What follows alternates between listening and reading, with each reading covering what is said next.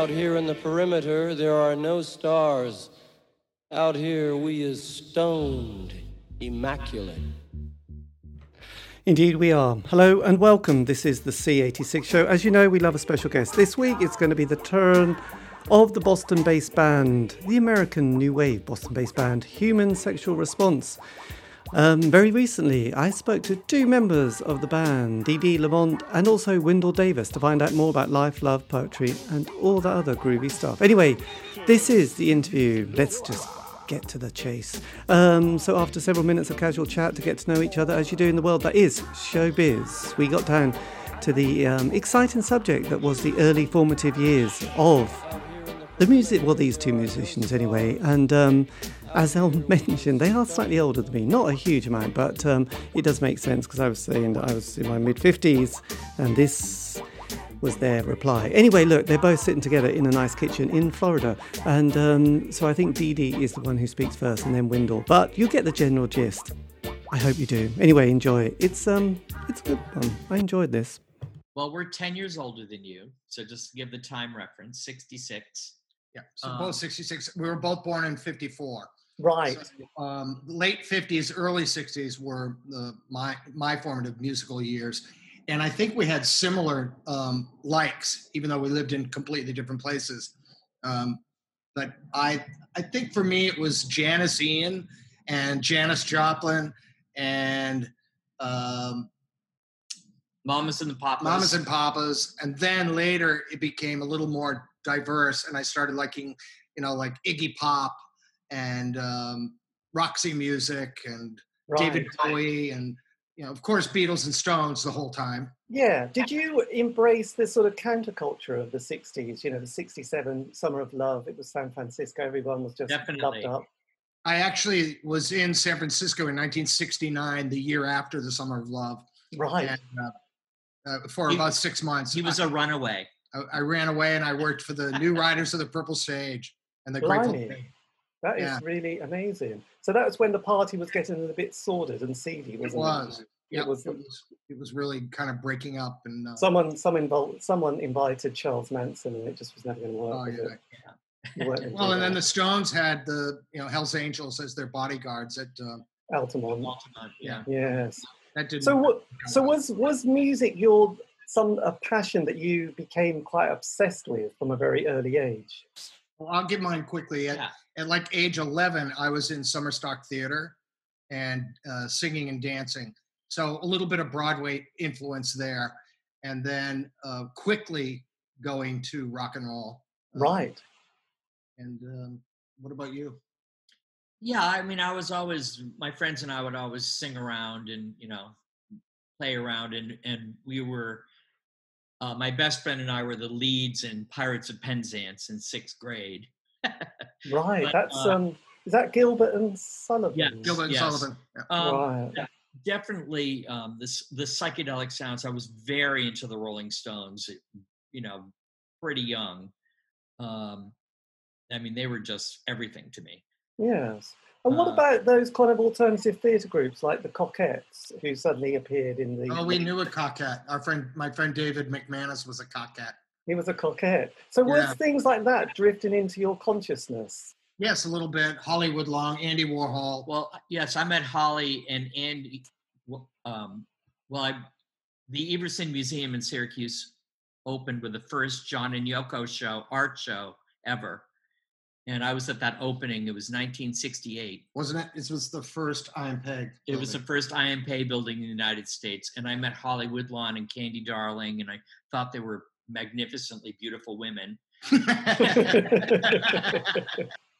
But as time clicked by that evening, I sort of realized they weren't. Tell them what you were wearing.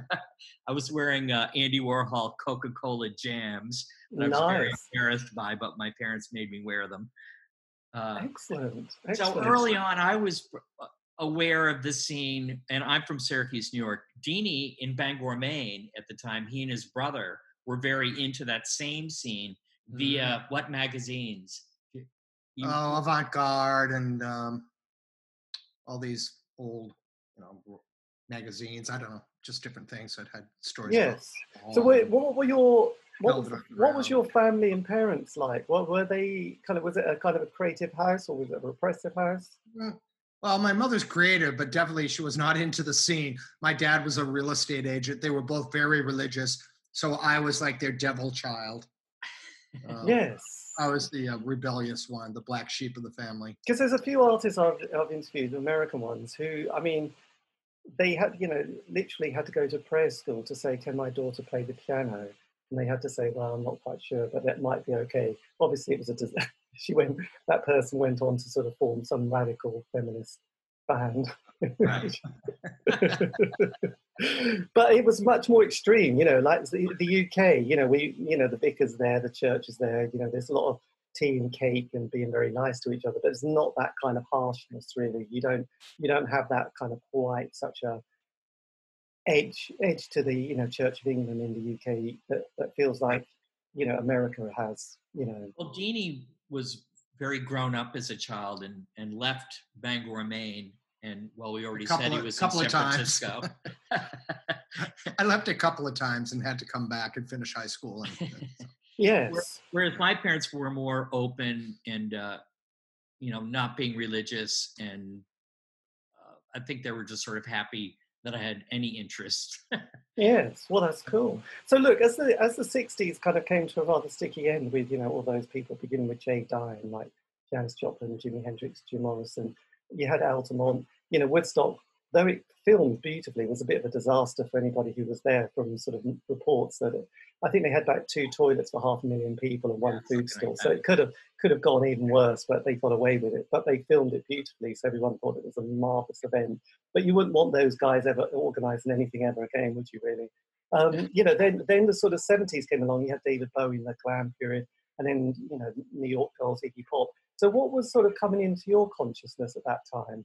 Well, first off, my brother, Larry Bangor, the lead singer in the band, he's my brother. The main songwriter. So we grew up singing and dancing, and we were the entertainment. When my parents had friends over for drinks, they would make us come out and sing and dance for them.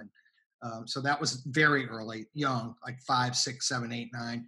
Right. And then after like 10, 11, 12, we started getting into, Dylan and Joan Baez and, all the pop music and rock music and stuff. So that all came later.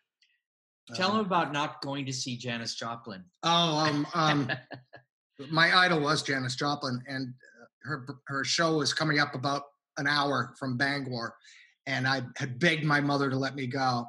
And How old were you? I was like 11, and I hitchhiked all over the place anyway. And I was about to turn 12 that October coming up. Her show was in August, and my mother kept saying, "Oh, I'll let you go in a week. I'll let you know in a day." And then the day of, "No, you can't go."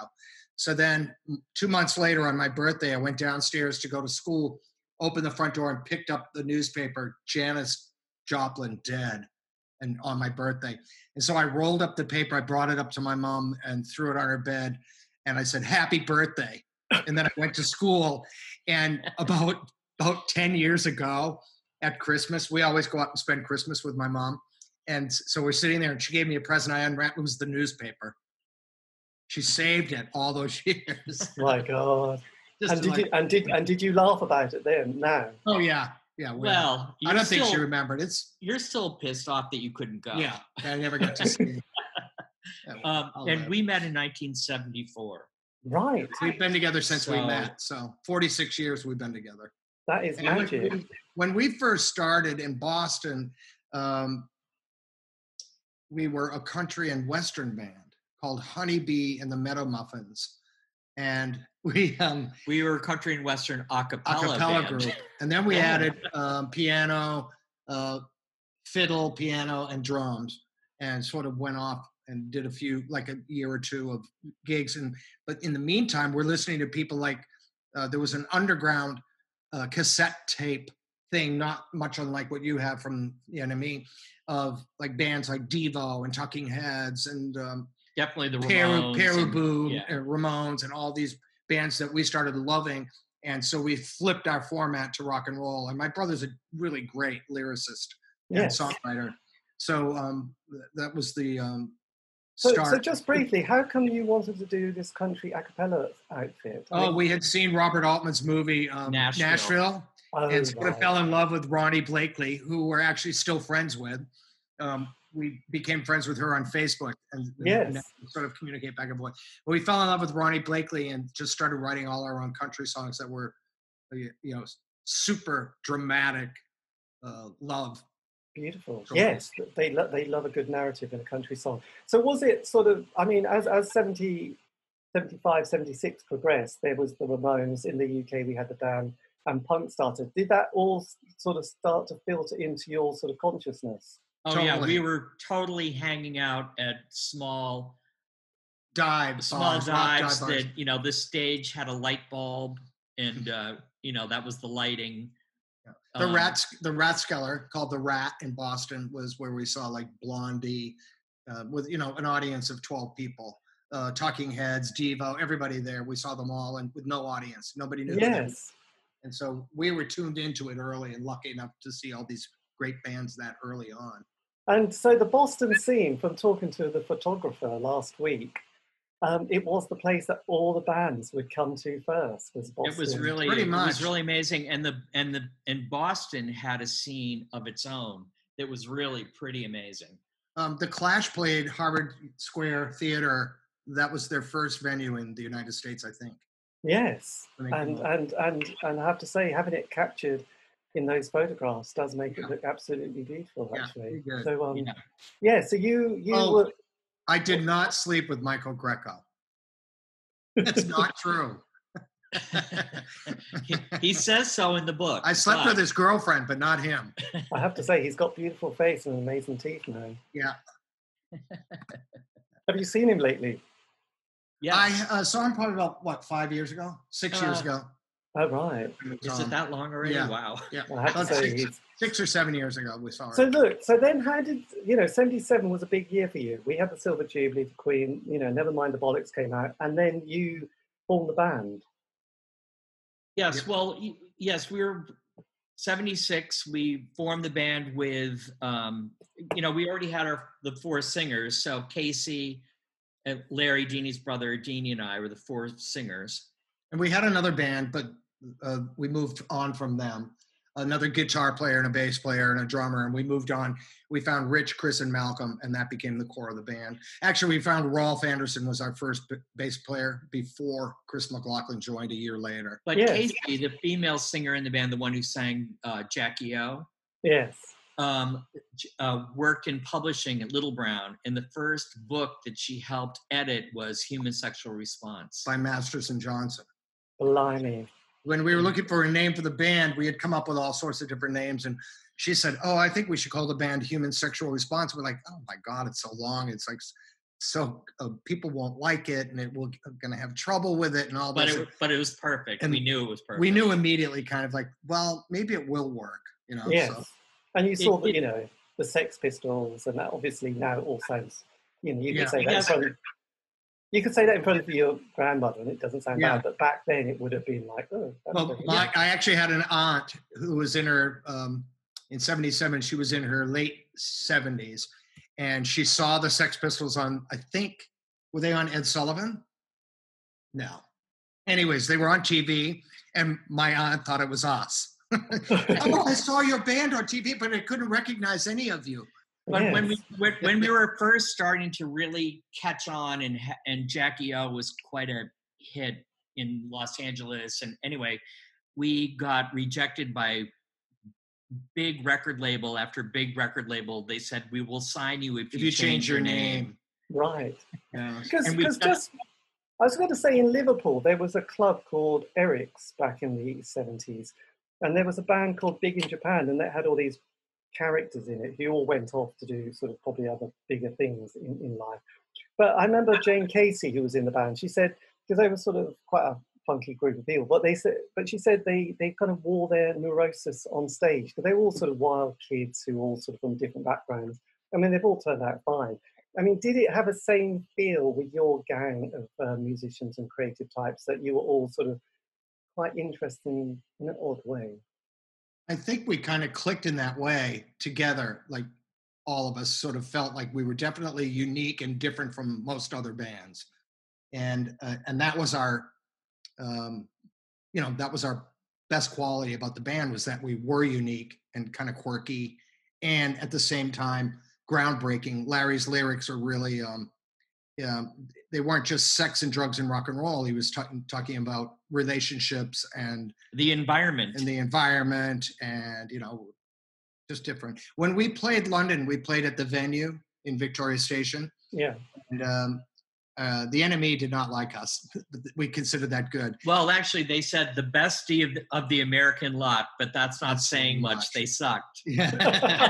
And they said we looked like the road. Well, they came out 4 issues in a row. So the first one said they looked like the road crew from Godspell.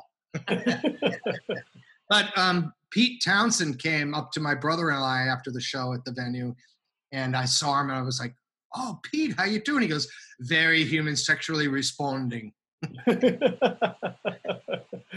Yes, but at the same time, it was a sort of period of great change and sort of, I mean, in New York and the sort of CBGBs and the Mud Club and also Max's, I mean, there was a huge amount of sort of drugs going on, wasn't there? Let's face it. Did you manage to avoid drugs? Because we sang 4-part harmonies 6 nights a week. Right. We didn't really do drugs. We'd have a couple drinks after a show or whatever. Our first gig in New York, we appeared. I did about 500 posters to plaster the city. I think we were playing Hurrahs. I can't remember. But I did we had a photo shoot of the band where we tracks. Might have been tracks. Anyhow, we drew our own portraits, self-portraits on paper bags, put them over our nude bodies, put the bags over our heads, and did a lineup of the band. And that was the posters I plastered Manhattan with, full frontal nudes. Yes. And the best was walking around Manhattan and seeing them being defaced. So people had drawn on them fabulous drawings. So I collected back a few. I don't know where they are. I think they're archived someplace. But they would draw like giant breasts or giant penises on us, and it was hysterical. So did the band sit down and have a manifesto at this stage, when you were starting, of what you wanted to do? We were already so, the 4 singers, we were already best friends and Deanie and Law are brothers, but we already had a way of life that we were living sort of communally, and so we're all artists as well. And so it was the easy for us manifesto was really what could we do to stretch ourselves or to make us more accessible. Early on in the States anyway, the punk clubs were, there weren't mosh pits because people weren't fighting. It wasn't a revolution. It was a gathering. It was a really it's like a happening, more like a happening or a love-in. And if someone got knocked over on the dance floor, everyone would pick them up and dance together. It was really quite a wonderful time. A lot of the rock and roll clubs had a lot of gay people in them. It was all mixed. It was really mixed quite well. When slam dancing became fashionable, it really upset us. It upset the band. We didn't like it. So we would actually stop performing during a show and just say, until you guys stop slamming and hurting each other, we're not going to sing. But that wasn't until later, like 81, 82. 81, yeah. Yes, because in the UK, this is going to be slightly different, but, in the 80s, we sort of, a lot of bands have a 5-year narrative. And with the indie bands, we had this kind of like the DJ John Peel was the alternative guy who would have a late night station on Radio 1. And then you had the music press. So most people would get together, they have that year to 18 months of just messing about, having, being in the band, creating a single, a bit of a scene. They'd get the John Peel play, a bit of a John Peel session where you'd go and record 4 tracks in one day in a BBC studios. And then that sort of elevate them to that first album. They'd be touring around the UK. Now, the UK, as you realise, is nearly the size of your house, isn't it? It's tiny. You can just travel all over the place. In America, it's huge, isn't it? So, bands have that kind of ability to sort of go and play gigs randomly. They get in their little transit van, they drive up to Leicester, Newcastle, Leeds, Norwich, and it's all quite cozy. It's often when they're getting into that second album problem, and they've also been together a bit too long, and also there's been a real lack of money, that things start to go a bit tricky. So how did it sort of work with you? Because you hit your first single was Jackie O, wasn't it? Which was kind of Jackie O and What Does Sex Mean to Me Very- were the two top songs on the album. Yeah. Um, Well, What Does Sex Mean to Me, by the way, when it was played on, was it BBC Two or what? BBC 1, 2, 3, and 4 all blooped out the word vagina. They beeped it out of the song. And in the States, they would sometimes blurp it, but usually they would play it. Yeah, it got played. But in the States, we had college radio. Right. And so we could play and we could go across the United States, back and forth across the United States, Touring playing in college towns. to sold out shows everywhere. And It Yeah. was great. So it was quite easy to be successful in not a grand way. Yes, absolutely. But did you sort of feel like you were sort of part of a movement that was kind of gathering certain, traction? Definitely, but we were sort of in the beginning of the movement. Do you know what I mean? We were playing clubs that were pretty new to new wavers that had just bought their first Fiorucci's. Because it was, again, late 70s, Yes. not mid 80s. And It was the London funny, and the punk In scene. Boston, I'm sorry, go ahead. I was going to say the punk scene in America is quite different to the one in London, isn't it, or the UK? There was quite a different vibe that goes on because it gets quite blokey in the UK. You had bands like Sham 69. It becomes a bit macho. There's always a lot of fighting. There's the rise of the National Front, and there's all that kind of members of the crowd start turning up and doing the Nazi salute. So, but in the UK, in the USA, when you sort of look at what was going on there with people like Television and Blondie and CBGBs, there is much more of a people haven't got the Mohican and the big kind of ripped clothes and the safety bins quite so much, is it? Right. Yeah, I mean they had that, but only as fashion. It wasn't a revolution in the States. The Boston scene, though, was a mashup of all types of art. They had photographs, videographers, musicians.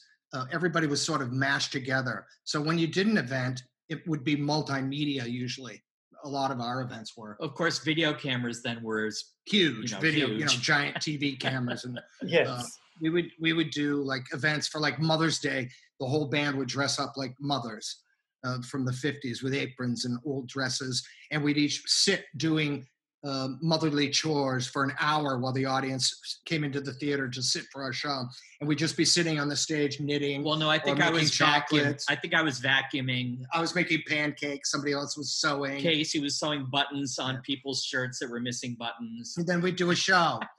People would be filming it. People would be photographing it. So I don't know if you've heard of Nan Golden. No. She's a photographer in the United States and pretty famous. Anyway, she was a go-go dancer for the band. Pat Hearn was a big gallery owner in Manhattan. She was one of our go-go dancers. So we would make events out of our shows. Our go-go dancers were called the Responsibles, by the way. Right. Okay. But with your first album that came out, I mean, Yeah. there was quite amazing titles in it. Butt Fuck. Well, That was not on the first album, actually. yeah. That was added on later as a jab from the record label because we switched labels. So they re-released the first album and put Butt Fuck on it. Butt Butt Fuck- Fuck was done as a joke personally for us. And we did it for our audiences. It was never, ever meant to be on that album. And it destroyed the album, I think. Because we can't play it. We can't play it for. It's just Families. a joke, Yes. Well, So we were in the recording I do studio. love the filthiness of it. Yeah, though. we love it. But so we were in the recording studio, and during off times, we just recorded Butt Fuck because we thought it was so funny, and we it did was really just for our personal. Yeah. Unfortunately, we were stupid. We let it, let it lay with the original label. But I thought, you were on television from what I heard from the photographer, and you played it, and they had to sort of pull the state, Yes, that was on 5 All Night Live out of Boston, Matt Siegel. And we had done 3 songs. I think we had done Jackie, Unba Unba, and sex. and What does Dolls, sex mean to me? and What Does Sex Mean to Yeah. Me? And then they said, we want you to do your filthiest, dirtiest song. Most outrageous. song. And we're like, should we do Butt Fuck? because we only did it live and for fun and not for TV. And we thought, oh, what the hell? Let's screw it to them. But wait, I begged them literally to read the lyrics. Oh, no, we don't need to. It'll be fine. Yeah. So it ended up very badly at the end of that night with the producers screaming at my brother. I'm like, look, you asked for it. You got it. They didn't, their censor didn't catch it until the last verse. The censor was asleep. He was asleep in the booth. And so it went broadcast all across this country. It was a nationally broadcast show. So when you woke up the next morning. Oh, high praise in the Boston Globe. This woman called The Mouth, Norma Nathan. She just passed away a few years ago. She was called The Mouth, was the name of her article. And she wrote, all the power to human sexual response. Without the element of the obscene, there can be no true or real conception of life. And she wrote all about the show and how we got pulled. And this was really great. Yes. Bloody hell. It was pretty funny. So then, was there a certain honeymoon period with your first album? Yes. I mean, it was all open doors for us. It was we really had an amazing time. Every show we did anywhere we went was sold out. Yeah, it was. We really had a great time. And of course, we drive across the country and we would get to LA, and in LA we were big superstars because they were playing us on K-Rock. Everyone on the West Coast had to listen to two human sexual response songs an hour. Wow. So for like 6 months. So we'd go and make, at the time, I think $10,000 was like, $50,000. We were talking about drugs. So all the DJs in LA came to our big show, and they, in the dressing room, had dumped out a circular time tunnel of cocaine on this big table. And we're like, oh, geez, what a waste. You guys have it. And I think maybe somebody with the crew made a big X through it and then gave it to all the DJs. It's a good one. So so as with a lot of things, the scene changed, and sort of you had that punk period, and then there was the post-punk period in the UK. We had people like Magazine, Gang of Four, Public Image Limited. Things kind of, the music scene was also sort of changing, and then sort of a few years later we had that kind of more indie pop sound with bands like the Smiths. So how were you dealing with that kind of moment of seeing a different, like a different studio sound, different producers coming in, the sort of fans wanting a different sort of band? How did you sort of follow up that first album? We didn't really think about it much. We just did our own thing. Mike Thorne produced our second album. We adore Mike Thorne. That was such an honor to work with him. So was that before he did Soft Cell? No, he had done Soft Cell already, and he had also, he did Wire. That's why we picked him. We picked Bowie first, but Bowie was too expensive for us, and he was a fan of the band. The NME wrote about him buying our records and questioning his taste. And, he bought our single, and they go, what's going on with Bowie? He's into By Human Sexual Responses, Jackie O, and What Does Sex Mean to Me? And then the next month issue came out, and it said, now we're really beginning to wonder, Bowie's come in to buy Human Sexual Responses album. God forbid. Anyways, never met him, but he actually allowed me to sing Changes in a documentary once with no fee. That was nice. That was amazing. So you met the man. I mean, he was. No, I never met him. I only spoke to his management company. We worked with his bass player, Gail Ann Dorsey, once for a while, and she was really amazingly wonderful. Yeah, Gail is a good friend, and she actually hooked me up with his management to get the use of Changes. But so we were just sort of going along, and our shows were sold out, and we were really doing quite well. We never wrote and performed a dance song.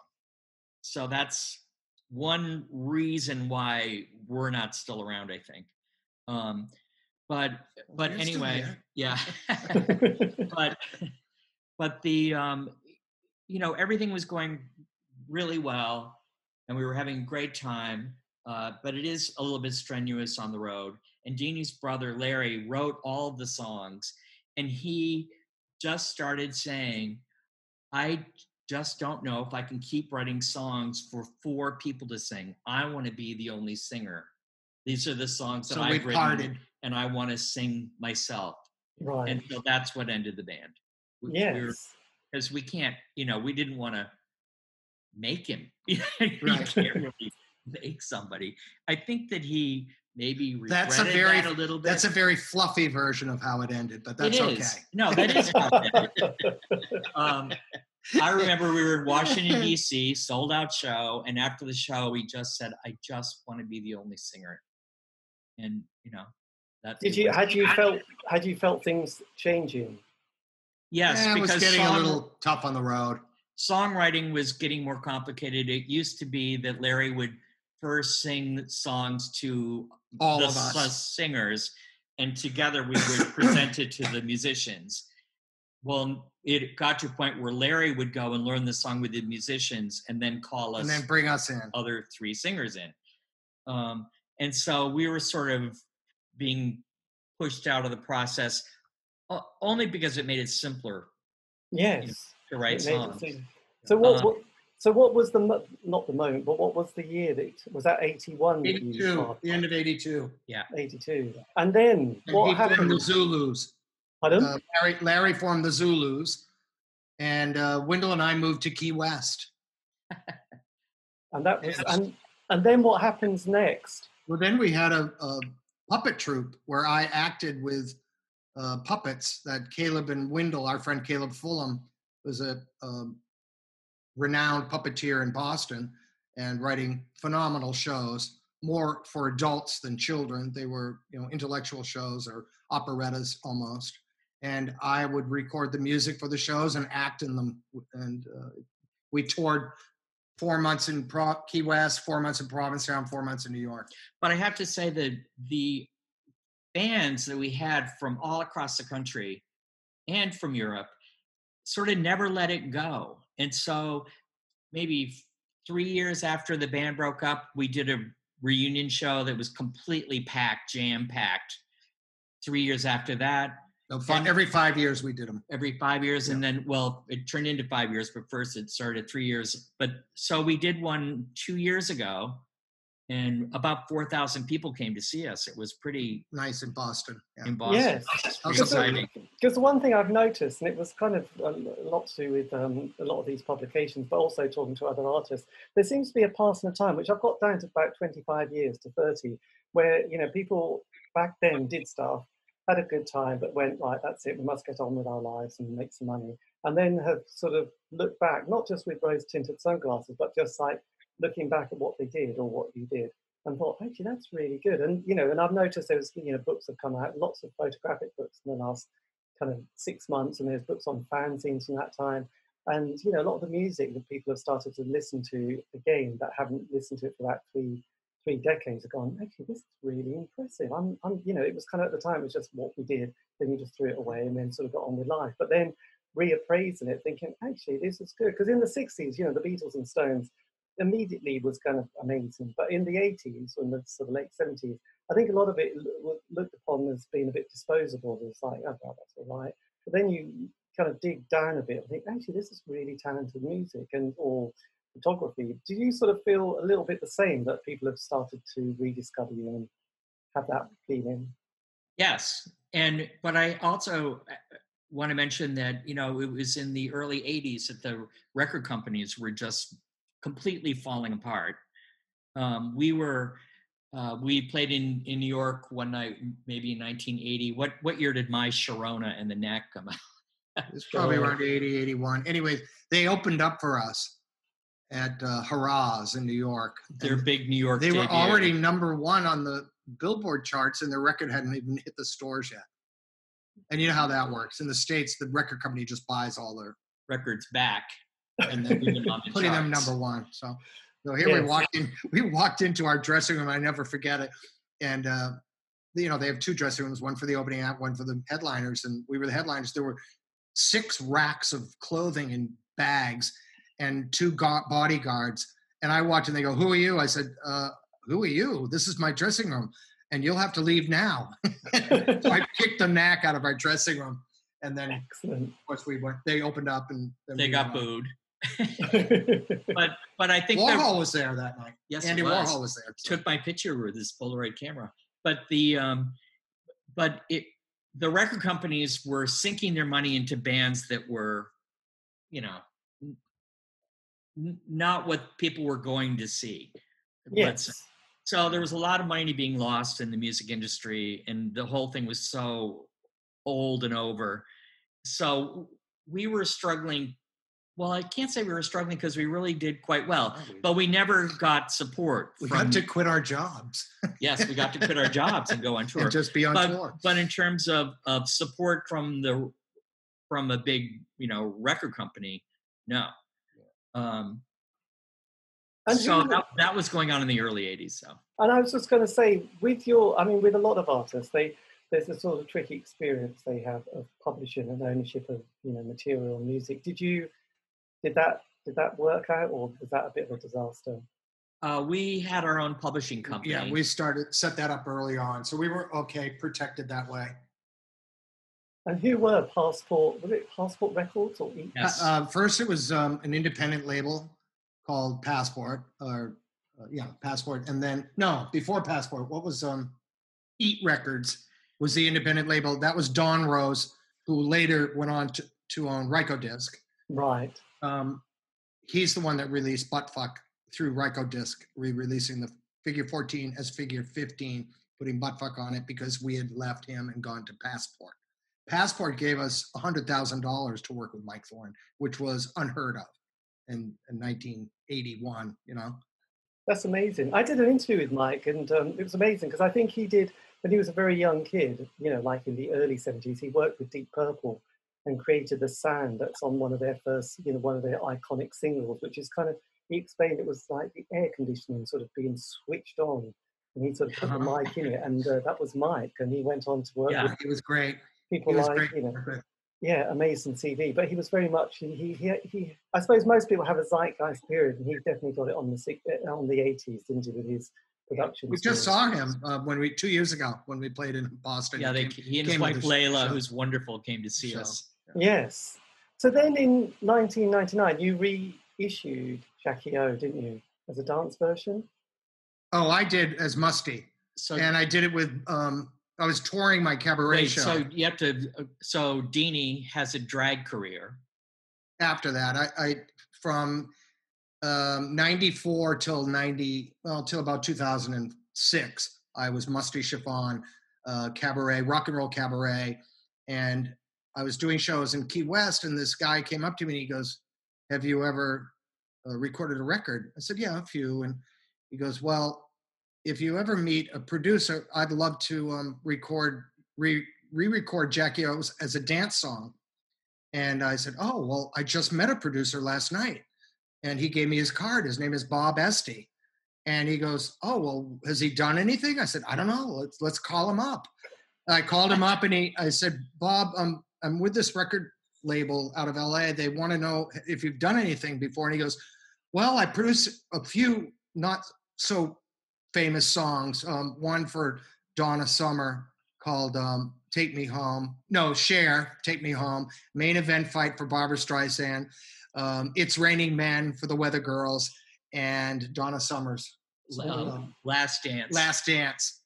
And he goes, "Oh, okay, we'll take him." So he produced that. So Bob produced that, and Bob's a great friend. He just passed away this year. Right. Yes. And were you pleased with the result?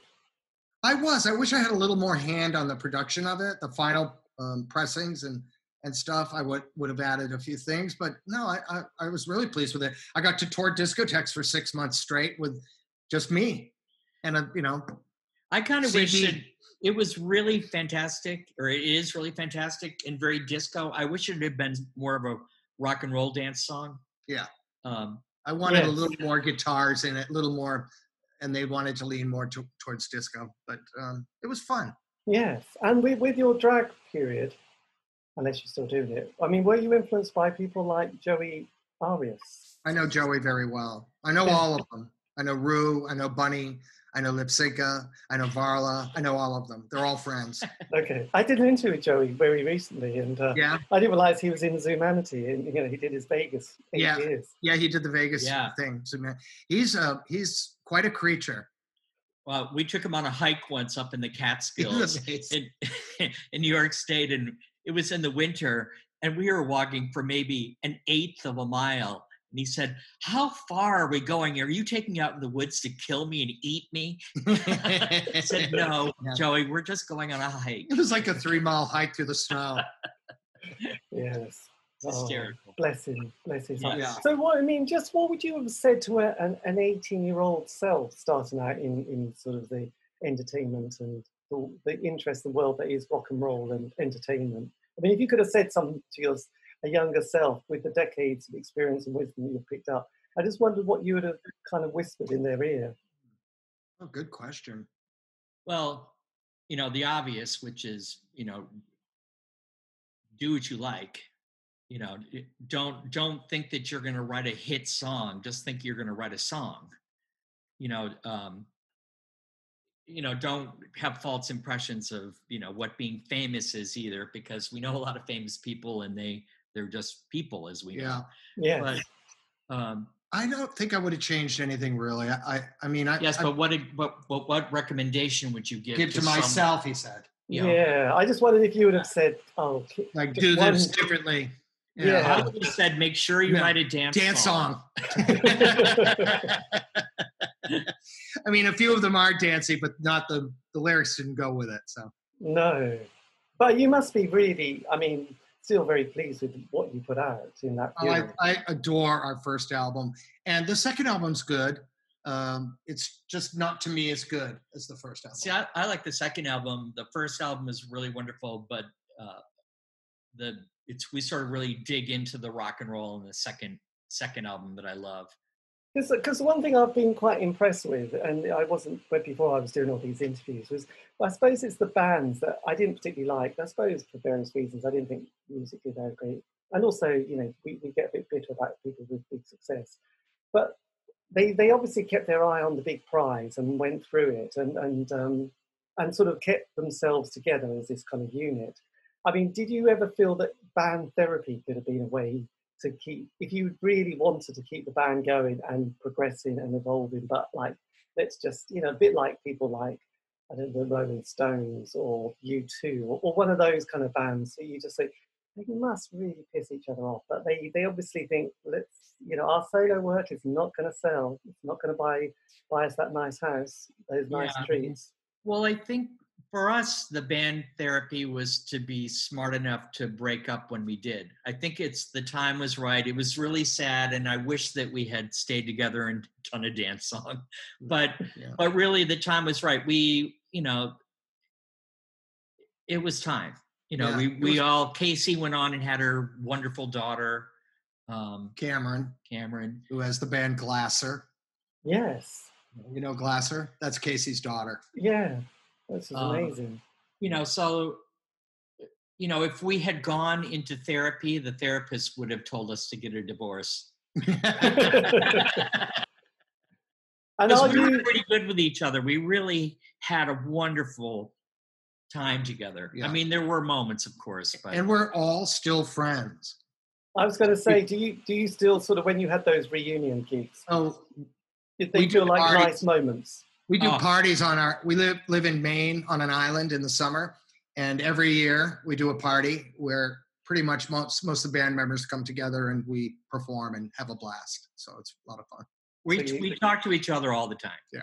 Still. Everybody's still in touch. Yeah. Yes. I guess you must feel like it's been a journey. This has been such a part of your life, thread that's gone through from that period right through to now. Yeah. Which is amazing. And how do you get on with your brother still? Great. He's great. He's in Manhattan. Oh, no, he left Manhattan when COVID hit, and he moved upstate New York to Hudson, New York, where we lived for about 16 years. Yes. So as we come to the end of this interesting chapter, a year you're president, what have you got planned for next year if things can go a little bit smoother? Oh, a trip to Vietnam and Cambodia. But we're actually thinking of maybe doing it one more time. Yeah. In, what is it, 2025? In Boston. Yeah, one more in Boston. We'll see. Casey is now 73, and she'll be 75 when we do the next one. So we'll see. But she's really up to her. unbelievable. If you see her, you just can't. You can't believe she looks, 40. Yeah, well, She's really amazing. She looks 50. She looks amazing.